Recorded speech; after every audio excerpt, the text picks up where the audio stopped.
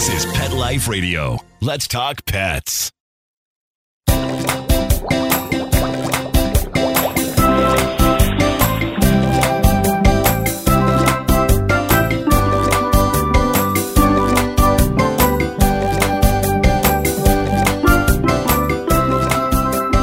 Welcome to Aquarium Mania on Pet Life Radio. I'm your host, Dr. Roy Anong, speaking to you from the University of Florida's Tropical Aquaculture Laboratory in Ruskin, Florida. Thanks for joining us. Coral reefs are among the most beautiful and biologically diverse communities in the world. Yet, corals are in decline globally. Although some disease syndromes have been identified and described by researchers over the past few decades, many factors contributing to coral health and disease, both in the field and in aquaria, are still poorly understood. Dr. Michael Sweet, the lead researcher in the Coral Health and Disease Laboratory at the University of Derby, uses innovative techniques to better study coral health and disease and has helped bridge the gap between researchers and reef hobbyists. Join us as Dr. Sweet discusses coral health and disease, both in the field and in your home reef tank. We'll be right back after these messages.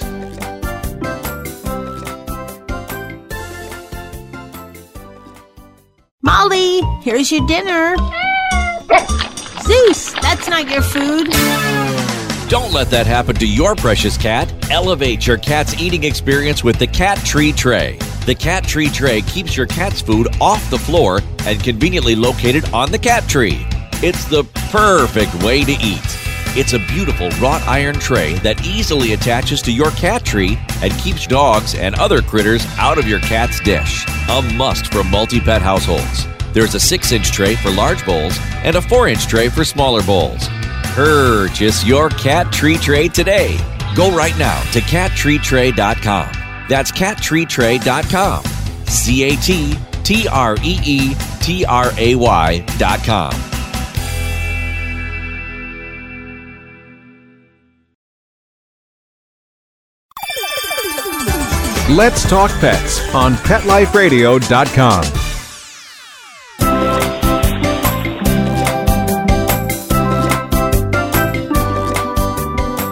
Welcome back to Aquarium Mania on Pet Life Radio. My guest today is Dr. Michael Sweet, lead researcher in the Coral Health and Disease Laboratory at the University of Derby. Mike, thanks again for being with us today. Hi there. Thank you very much for having me. I like to start the interviews with some kind of personal questions, nothing too personal, but the first one, I like to find out a little bit more about your kind of early life with aquaria. How old were you when you got your first aquarium, and do you remember anything about it? Well, I've got a little bit of a confession to start off really early. I've never actually owned a marine aquarium. I did have a freshwater tropical tank when I was younger, and that was from about the age of 5, and I guess that's part of where the real interest, being wanted to be a zoologist and a biologist, came from. So in addition to that, then, how did you become interested in studying marine life and then in diseases of corals and other animals? Well, originally I did zoology at university. I've always been keen on studying wildlife in general and kept loads of pets like tortoises and dogs and horses. So I've always had that sort of interest throughout life. But I did zoology at university, and that was up at Newcastle. But I started focusing more on terrestrial ecosystems. And I spent a good few years around the world struggling through rainforests and wading through rivers and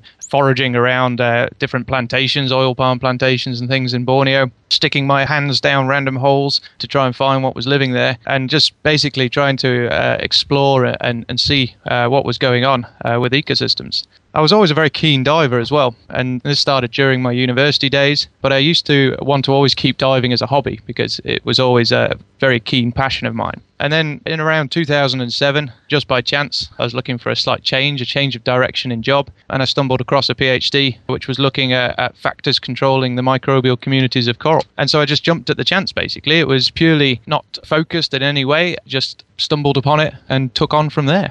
Well, I'm really very glad you got into it. I know it sounds like you've been doing quite a bit, and I'm excited to talk more about it. Can you briefly explain a little bit about your PhD research? Yeah, well, it's as PhD researchers often are, it's quite complex, but I'll try and break it down a little bit. We split it up into, as you do with PhDs, kind of chapters or individual papers, but they all led on to each other. So I was focused on microbes, so that's bacteria, ciliates, viruses, and fungi. But the main interest was started off on bacteria. And we explored a few different aspects. And one of the first things was looking at how they are actually associated with reefs as a whole and what factors are involved in controlling them. So there's lots of different microbes associated with different diseases, and we'll look into that a little bit later. I'll give you some more explanations. But broadly assessing, we wanted to see what was there, first of all, a general biodiversity blitz of the environment.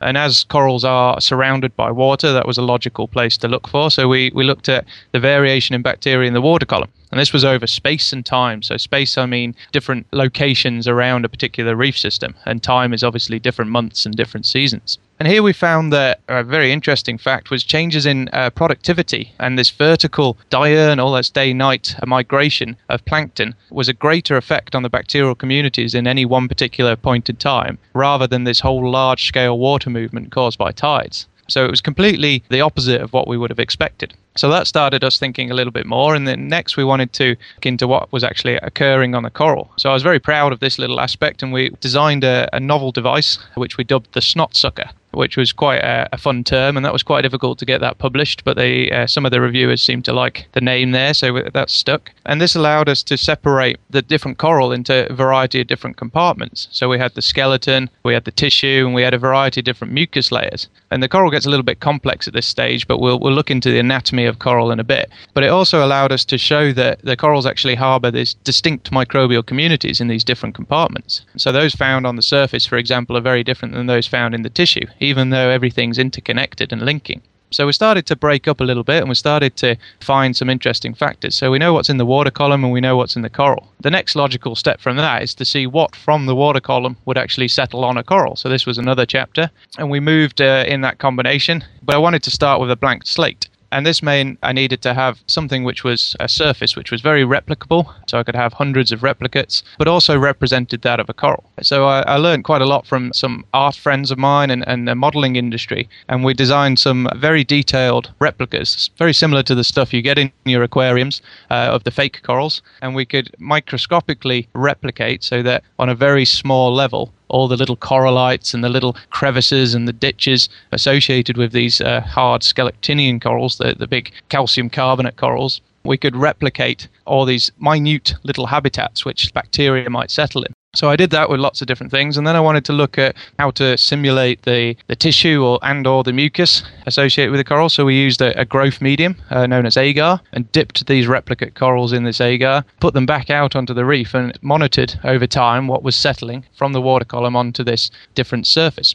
And then we could compare that directly to what was occurring to corals right adjacent to these replicates. And we managed to see that there was distinct differences between what's in the water column, what settles on this biofilm or these fake corals, and what happens to the corals in the real life. And that led us to conclude that the bacteria in the surface mucus layer, which is a very dynamic layer of corals, is not the result of passive settlement from the water column. So the bacteria are not just simply settling on it and being either eaten or contained in a natural microflora, but the coral is actively selecting for specific species. They're removing others, and they're keeping hold of certain types. So that was, again, interesting and pushing us in this a very similar direction. So the next thing we challenged ourselves with was, could we manipulate the corals themselves directly? So we've done it experimentally, but it would be much better and easier to understand if we could use the coral and simulate this. And this was basically the start of most of my research after that, because I used an antibiotic called ciprofloxacin, which could reduce the amount of bacteria in the coral itself without actually hurting the coral, which is very important when you're thinking about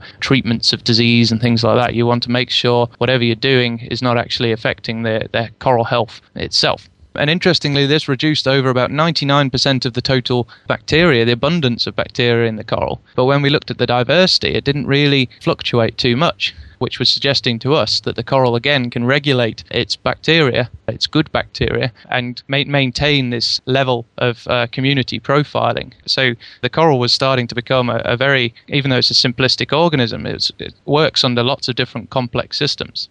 And then this is where it started getting more associated with disease, because I started focusing on two diseases in particular, which was white syndrome and brown band disease. And white syndrome is a very common disease occurring over the Indo-Pacific. Very characteristic because you get this sharp demarcation or the sharp line between the healthy tissue and the exposed skeleton, the calcium carbonate skeleton. And then brown band disease is very similar to that, but it has this characteristic brown band caused by a ciliate, which is just a little bit below the actual lesion itself.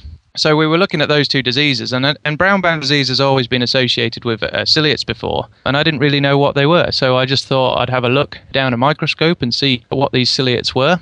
And then I saw lots of different species associated with it. And this was new. No one had really described the species there. And then I looked down at white syndrome, some corals we were looking at there as well, and noticed that they had the same community. And then this started moving us towards profiling ciliate communities, which had never been studied before in as far as coral disease is concerned. And the focus of the whole PhD kind of shifted to attention towards that rather than the bacteria, and that allowed us to write grants and produce more papers associated on that front. That's really pretty cool. Can you maybe, for some of our listeners, just explain what a ciliate is real briefly?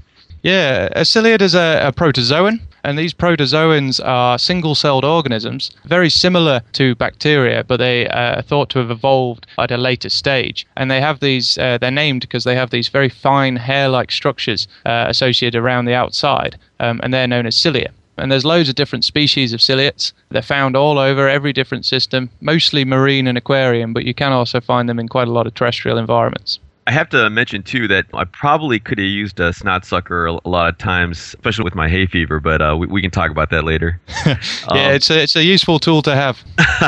So some folks are probably still confused about what a coral actually is. Can you give us a little anatomy and biology lesson on corals? Sure. Well, I work predominantly on stony corals. They're known, they're called scalactinians, and their name comes from the stony aspect because of the calcium carbonate skeleton they set. So if you actually look at a coral itself, these ones which form the Great Barrier Reef and found around the Maldives and all throughout the Caribbean as well, most of the actual coral you're seeing is actually just this skeleton, this hard white calcium carbonate. And the actual tissue around the corals is very, very thin, microscopic even, and it just covers the thin top layer of what the actual coral is. And this tissue layer consists of two different parts. It's got a plant part and an animal part. The animal part is very similar to what you'll see in anemones. I'm sure most of your listeners will have been to rock pools and things like that, and you can see these fleshy anemones which don't seem to have any skeletal structure. And they use something called a hydrostatic skeleton, which is where they use the water to basically give them the structure and the movement they need to catch prey. And this animal part of the coral feeds on anything floating around in the water column. It does something called heterotrophic feeding, and it's an important aspect of the coral itself. In fact, that's pretty much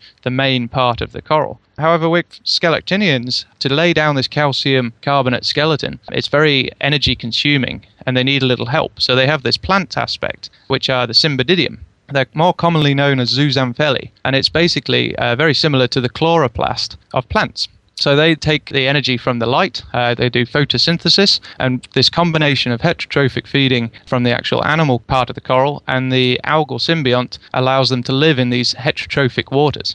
So they're kind of a combination plant and animal. Yeah, it's quite rare to find these sort of things, but if you start looking a little bit deeper, things like giant clams, where you can see these vibrant images of clams and the bright colours, and a lot of nudibranchs as well, the little slug-type things you'll quite often find in your aquarium as well. All these have this type of symbiosis as well.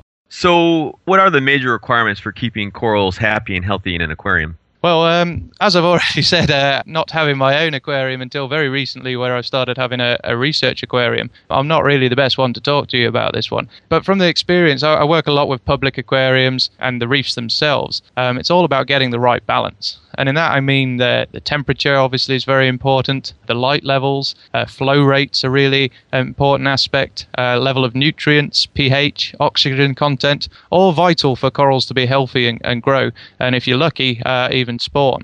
Another interesting thing as well, which I think in certain instances is often neglected, is a good feeding regime. So depending on the type of corals you have, giving them a good and varied food source will make sure that you're giving them that extra helping hand and maintain your healthy system. So what are some of the major coral types? Well, this is where the slight differences in names comes from. As far as researchers are concerned, we use mainly either the broad descriptions talking about growth patterns such as plating, branching, massive, or more commonly we use the Latin names. So particularly we focus on the genus, things like Acroporas, Porites, Poeciloporas, and there's a whole heap of different species, hundreds and hundreds in fact in the Indo-Pacific. And identifying corals past genus, as far as a researcher is concerned, is really quite tricky. And it might be the fact that only a handful of researchers or scientists around the world would be able to do this sort of thing to a reliable status. And something which I also work on quite a lot is molecular sequencing, or genetic typing, if you will. And this is where taxonomy of corals in general and taxonomy of many different organisms is actually getting really confusing, because when we sequence and get a whole genome or a whole sequence of the different coral species, we're actually finding that some we thought were completely different than each other are actually similar, and some we thought which were the same species might be separating out into two different species. So it's opening up a whole new can of worms. But names which your listeners would probably be more familiar with are things like LPS corals, they're the large polyp stony corals, and SPS, the small polyp stonies. And these two particularly fit into the Skelectinian corals, the ones I work with quite a lot, which are putting down this calcium carbonate skeleton. Then you have things like the zoanthids, which are your button polyps, your mushroom corals, and other soft corals, which fit into gorgonians as well. If you're lucky to have a huge aquarium, you might be able to squeeze in a nice sea fan there. And these also include leather corals and pipe organ corals, which are soft-bodied. And the difference there is they don't produce this calcium carbonate skeleton. Quite a few. Would you say that you have any favorites? Favorite corals. Yeah, it's a bit of a difficult one. I just like everything in general. I'm very much on the ecosystem scale of things. It's the same with all the fluffy animals as well. But I quite like bubble corals, like Plerogyra. They're pretty amazing things. And also the brightly coloured ones are obviously a winner. Cataphilia, for example, is very beautiful and very vibrant colours. So let's talk a little bit now about disease. What makes corals so susceptible to disease? This is quite interesting. We have to kind of take a few steps back, because you got to remember that these reefs have developed in very nutrient-poor environments. This is where oligotrophic aspect comes into it. So it's an area of huge diversity, which is basically formed from nothing. So these big ocean currents are not actually bringing in a huge amount of food source. So the corals have adapted to this by using this symbiotic strategy, that most of the reef-building corals, that is. Obviously, we get deep corals off the coast of America and the UK as well, and they don't have symbiotic algae associated with them, and they're just white. But that's a different story, really. But as far as the reef-building corals, which most people take as the general coral, they're living right on their threshold of tolerance. And this is really interesting, because most organisms live well below their threshold. They like to live in a comfortable environment, but for some reason corals like to be on the extreme side. And it's because of this, because they're maybe 1 or 2 degrees shy of complete catastrophe as far as temperature is concerned, for example. Any variation of the norm, or a stress event as they're often called, will just tip them over the edge. So as far as diseases are concerned, all corals start with any particular stress event. And this can be anything. This can be increase in nutrients, increase or decrease in temperature, hot and cold, sedimentation, pollution, physical damage, predation from coral-eating organisms, things like Acropora-eating flatworms and different snail species from the genus Druphelia. Or if you're really unlucky and you have one of these in your tank, which would be quite cool, a big crown-of-thorns starfish coming in and eating all your Acroporids. So any of those aspects all start off a sort of damage to the coral and make it more vulnerable to contraction by any disease. And what we're seeing now is that all these events will probably happen naturally to some event, and the corals evolved with these different stress events. But the major thing we're seeing now is that these are piling up on top of each other. They're occurring more and more frequently. So the corals are just recovering from one, and then they get hit by a crown-of-thorns starfish outbreak, for example, which is what's going on in the Great Barrier Reef at the moment. Wow, well, so there's definitely a lot going on. I want to talk, obviously, a little bit more about disease, and we will do so after a short break. So let's take a short break and continue our coral conversation with Dr. Michael Sweet of the University of Derby.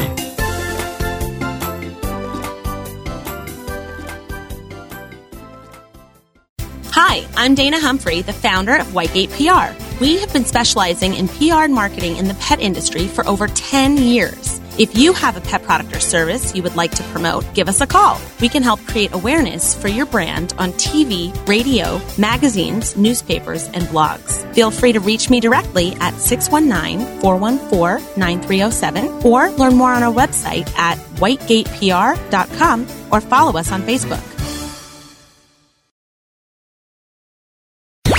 Let's talk pets Let's talk pets on Pet Life Radio. Pet Life PetLifeRadio.com. Radio.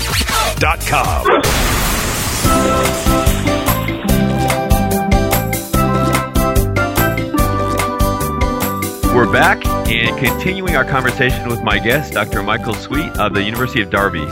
So, Mike, you talked a lot about some of the potential factors that can cause disease. Are some corals more susceptible to diseases than others?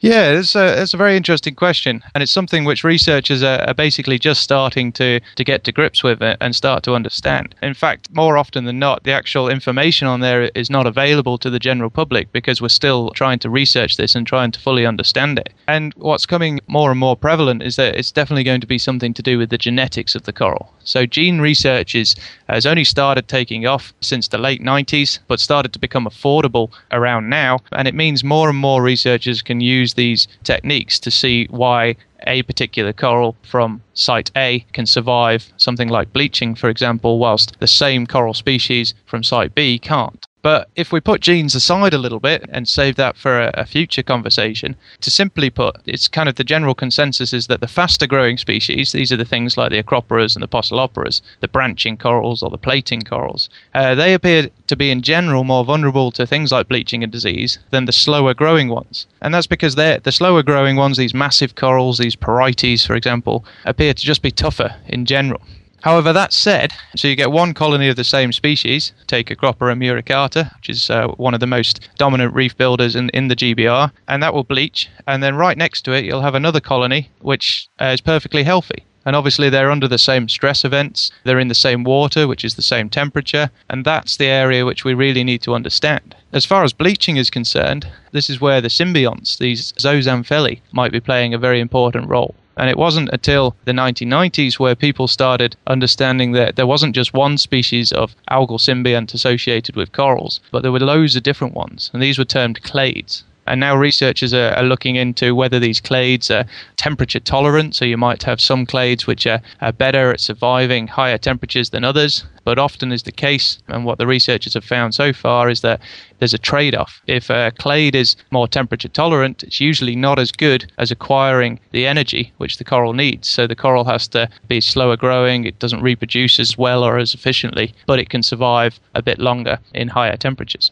So going back to the whys, and I know it's, as you mentioned, probably going to be really difficult, but what makes causes of coral disease so difficult to determine? Well, something which is kind of battered around quite a lot, and some of your listeners might have heard about it, is something called Henle's-Cox postulates. And this is a bit of a complex microbiological to really describe, but I'll try and simplify it a little bit. And it's the kind of standard method utilized to describe diseases in all organisms. However, when it was developed a long, long time ago, it was developed mainly for terrestrial systems. Things like tuberculosis was one of the first diseases where it was amplified or utilized for.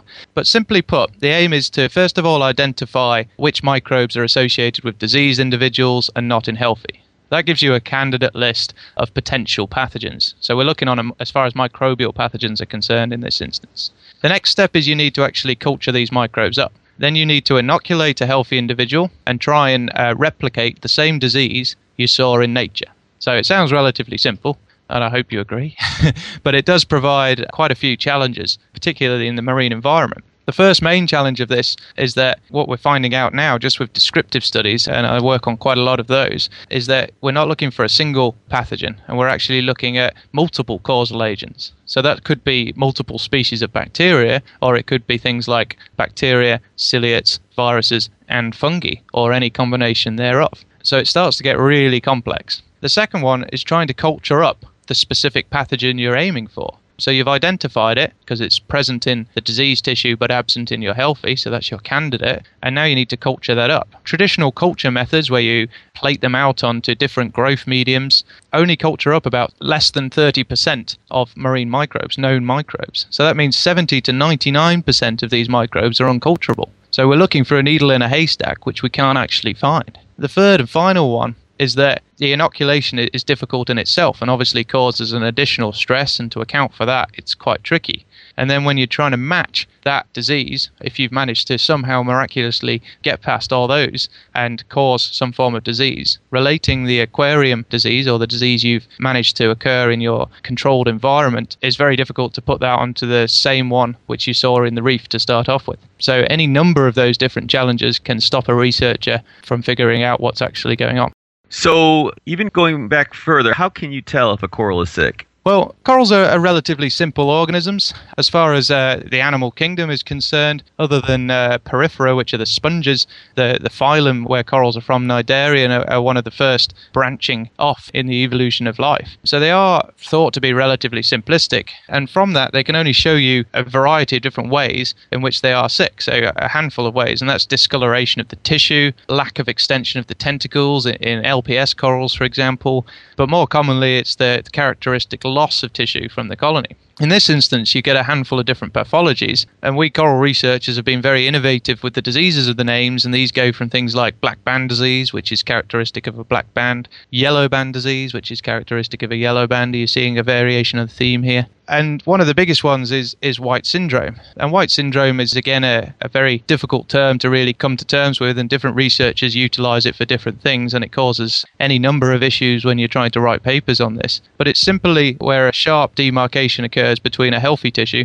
and the exposed skeleton. So numerous things could potentially cause this, but as far as a disease is concerned and as far as a symptom is concerned, that's what it looks like. Well, it's not actually a symptom because a coral can't tell you what's wrong with it, so it's more a disease sign. So that's another different definition you have to get involved with. If the corals could tell us what was wrong, it would be much easier. You're not a coral whisperer yet. Not quite, yeah. It's a trick I'm trying to master, but they seem to be a little bit secretive.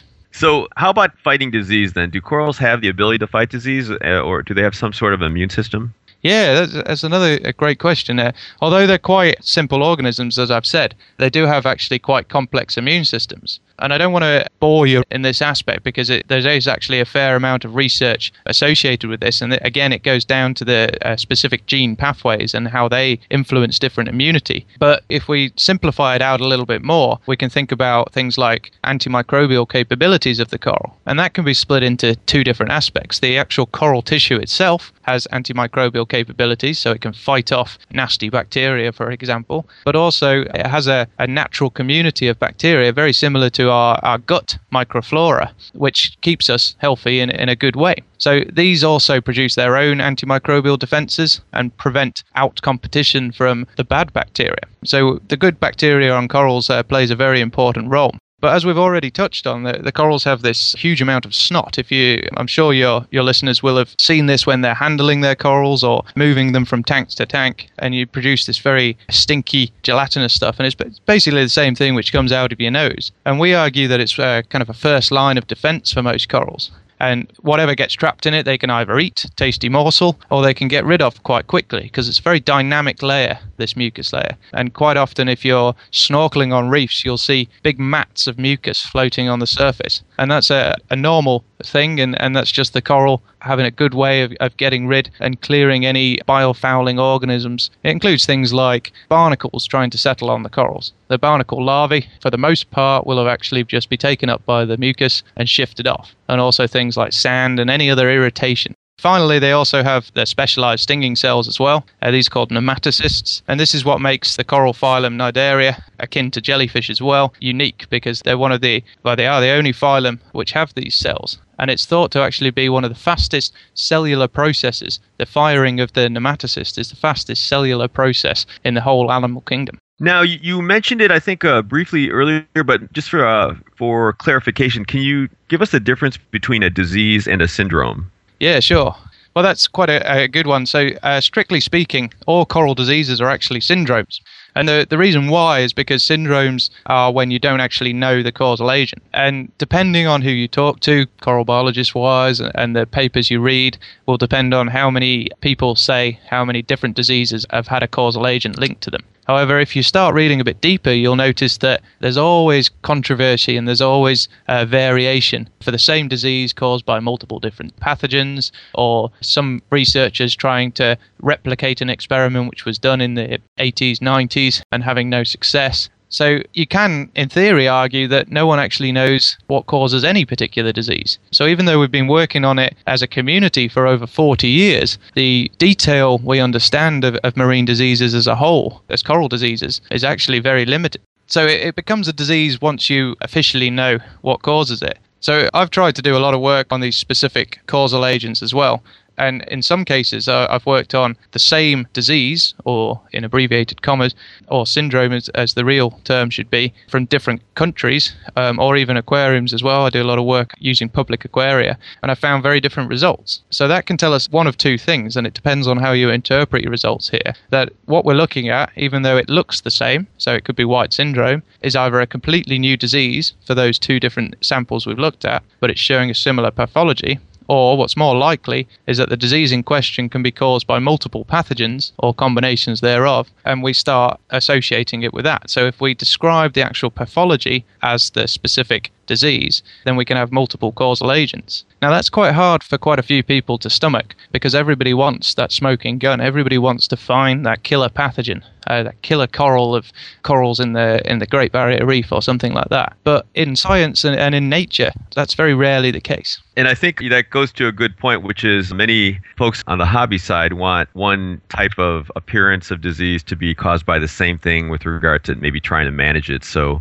that's a great point. Let's start with one of the more basic diseases then. Talk a little bit about coral bleaching and potential causes. Yeah, well, interesting that you started saying it's a basic disease as well, because some researchers would not class coral bleaching as a disease. But if we think of back to the definition of what a disease is, it's any variation of the norm. So coral bleaching does fit quite nicely into what diseases are. So bleaching is commonly thrown around as a major cause of loss of corals around the world, both in the wild system, but also you notice it in aquariums. And what this is, basically, it's the whitening of the coral. So you can actually see through the coral tissue and you can see this white calcium carbonate skeleton. And that's what's happened is you've got the algal symbionts are actually expelled at this stage. So instead of being a useful partner in the process of growing and reproducing, they actually become a hindrance, and the coral simply just gets rid of it. How the coral actually gets rid of it is still very much in debate, but there's numerous different mechanisms where they think they can either do cell apoptosis, which is what's called programmed cell death. The actual cells might become necrotic and then expelled from the tissue. But how they actually do it, there most likely appears to be multiple different ways that a coral can get rid of its symbionts. But interestingly, this bleaching has been happening since corals first formed their symbiosis, back way during the time when they were evolving in the Cambrian period, for example.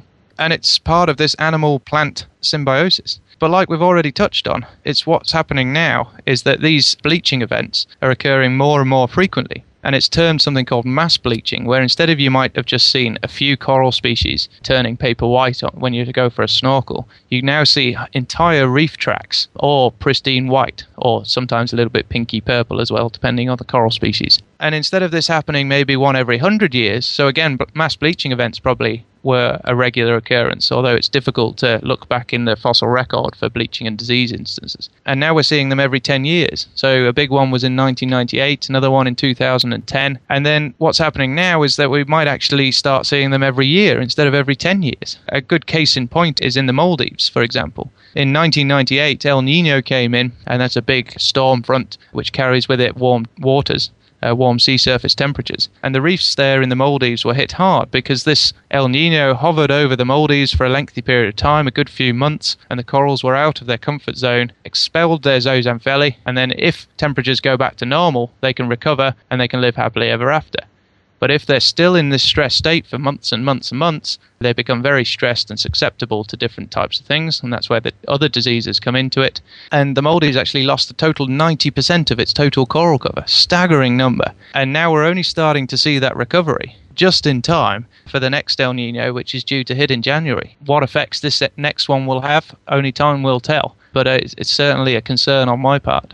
Yeah, it definitely does sound troublesome. Can you explain what a growth anomaly is and what are possible causes of that? Yeah, it seems to get a lot less attention in the scientific community, these growth anomalies, and they're very interesting. And I've only started looking into them really last year. We just actually wrote a paper on it, which is available in PLOS One, and that was looking at soft blister formation in Echinopora corals. We didn't actually get to the causal agent yet, but we did show that there wasn't any microbial causal agents, so we managed to eliminate those. And the chances are, as with the same as hard growth anomalies as well, which you find on things like tabulid corals, where you just see a kind of white bulbous nodge coming out. These are more like tumours, very similar to a cancer, if you will. And the likelihood is it's just unregulated growth of the cells associated with the coral tissue for no particular reason other than some individuals get these abnormal growths, and it's likely that these types of syndromes are actually quite normal in a population, and you wouldn't really expect incidences of these to increase over any particular time period, because I don't think it's really associated with things like climate change or poor conditions in your aquarium, for example. So now the big hobbyist question. Are coral diseases in captive environments, and as you mentioned, there's been a lot of work, although maybe some questions still about causes, but are those diseases in the wild going to be similar or different with regard to diseases in public aquaria or hobbyist tanks? Yeah, strangely enough, you picked up on this question because I asked myself this as well not too recent ago. And for some reason, when I looked into it, very few researchers had actually tried to see if there were any similarities or differences. We all know the problems associated with trying to link our disease in aquariums, but not in compared to the wild. And pretty much every coral researcher works in aquariums as well, even though they might not really think of it in that aspect, because all our controlled experiments are done in aquariums, even if we're on the reef itself. And in some instances, there are quite clear matches, things like the white syndromes. I'm sure most of your listeners will have seen this sharp demarcation between the healthy tissue and the coral skeleton itself. Things like black band disease, it's relatively rare in the aquarium, but it's also interestingly quite rare in the reefs as well, but it's persistent. So if you get it, you're usually going to have it associated with different corals in your system. And then you get some quite striking differences, like brown band disease in the wild and brown jelly syndrome in the aquarium. So as far as I'm aware, I've never really seen a coral which looks like it's got brown band disease in an aquarium or brown jelly syndrome in the wild. However, in both cases, they're actually caused or thought to be caused by the same pathogen, which is a ciliate called Phylasta guamensis. And this is if you take off a little bit of tissue from both diseases, you'll see heaps of these little ciliates swimming around. And the general consensus at the moment is that they play a very important role in the diseases of both instances, but the actual pathology is very different. In my opinion, I believe these different pathologies are down to the systems, you see. So it's obvious that hobbyists and curators try to replicate the reef environment as best they can, but there are undoubtedly going to be many different obstacles which they can't always accommodate for. This is things like the different fish species you have in your systems, other invertebrates, things like crabs, which have been shown to feed off these ciliates, for example. Wave action is something which is usually restricted or very difficult in a controlled aquarium. Things like currents and flow rates all play some role in the overall pathology. So it's not really unexpected to see different diseases in these two different systems, because they are actually quite different. So now the billion-dollar question. I know this is a loaded one, but can any of these diseases or syndromes be treated successfully in a captive environment? Yeah, well, this is the golden nugget. This is what everybody wants. And it's not just the hobbyists who want to do this. It's also very important for researchers. And in fact, we wrote a paper recently on white band disease in the Caribbean, where we actually used some stuff we did with aquariums and implemented it into the wild to try and highlight some of these issues associated with Koch's postulates. If we back up to the question of what's the easiest way to try and save your corals, the best thing is probably just to fragment them. And I'm sure many of your listeners will have heard this. Corals are relatively easy to grow in a healthy environment. And if you can just fragment the healthy part, usually about a good centimetre above the actual lesion interface, because what researchers have also found is that the disease often progresses in advance of the actual lesion itself. So whenever you're fragging, do frag a good distance away from the infected part of the coral, just to make sure that your new frag doesn't get it. Again, if we back up even further, the first question is to try and understand why your coral got sick. And so have a look at your environmental parameters, try and correct whatever is off. And if you can do all that, then the corals are actually quite resilient and they can recover.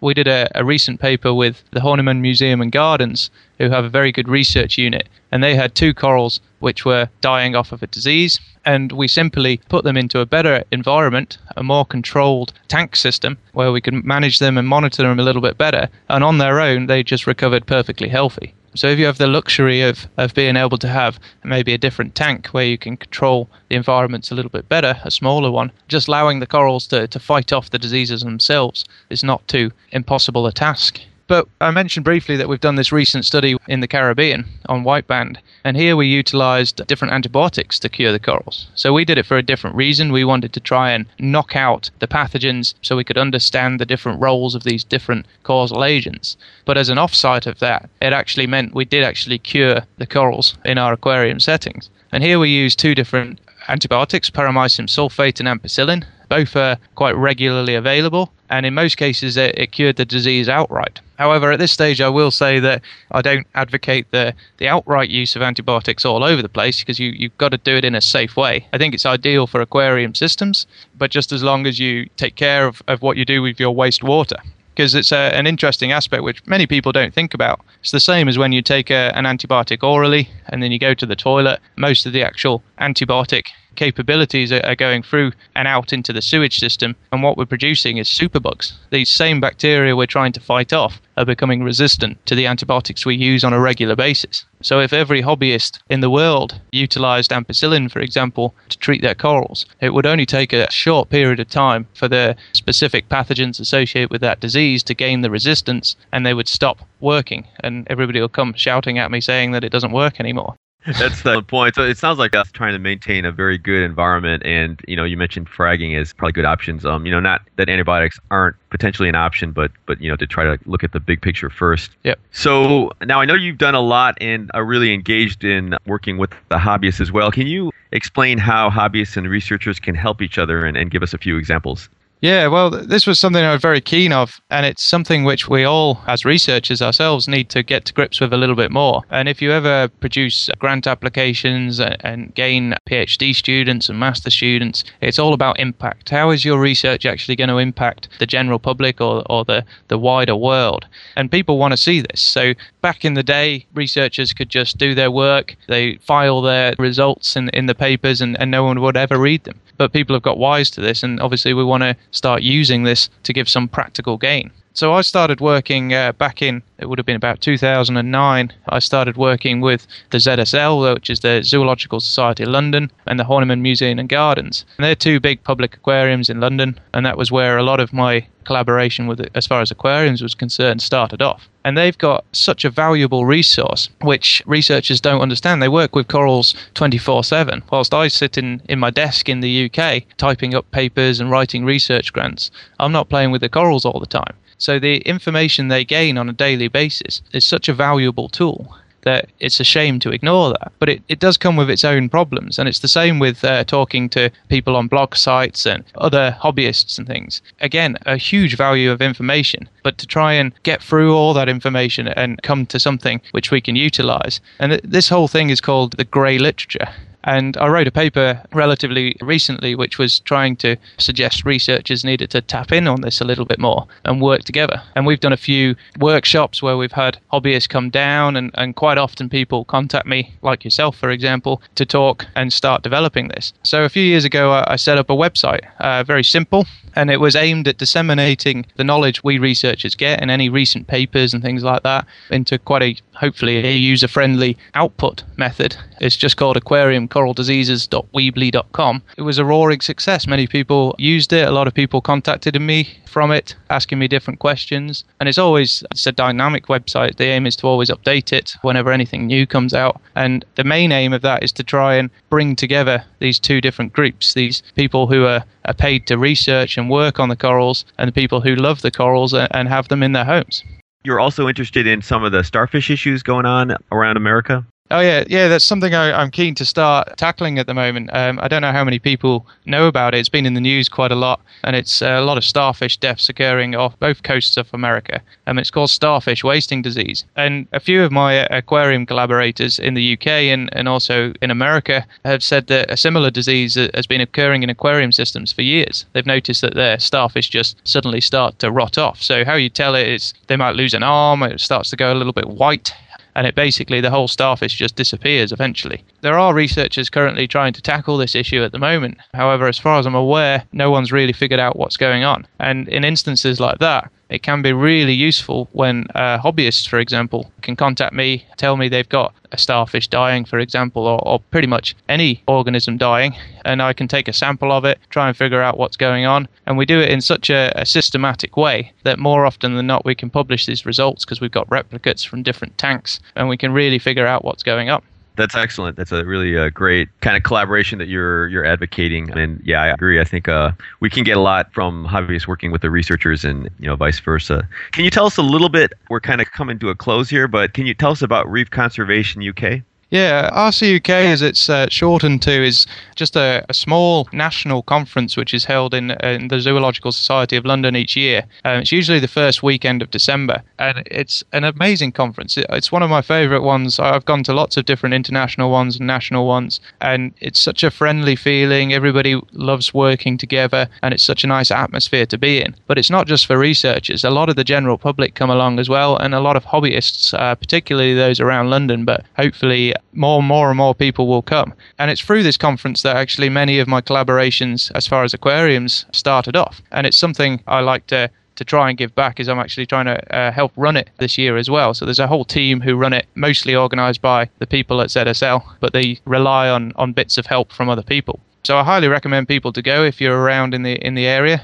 So it's the first week of December, and you can learn everything from work being conducted on deep sea corals. These are Lophilia. These are white corals found in real depths where humans can't go, and they have to take submersibles down off the coast of Scotland, for example, to how Project Seahorse can help conserve seahorses, and a whole wide scope of different projects which are going on associated with reefs as a whole. Yeah, that does sound really fascinating. Hopefully one day maybe I can make it over there too. So do you have any final thoughts to share with our listeners? Just that if you do know any researchers who are out there, just contact them. Us researchers aren't a scary bunch of people. We're not all old professors sat in our wing-back chairs. We like to get involved. We love hearing from you guys, and quite often starts friendships, not only collaborations, which will last a lifetime. So pick up a phone, send an email to anybody you see on the internet or you hear speaking or something like that, and you never know where it could go.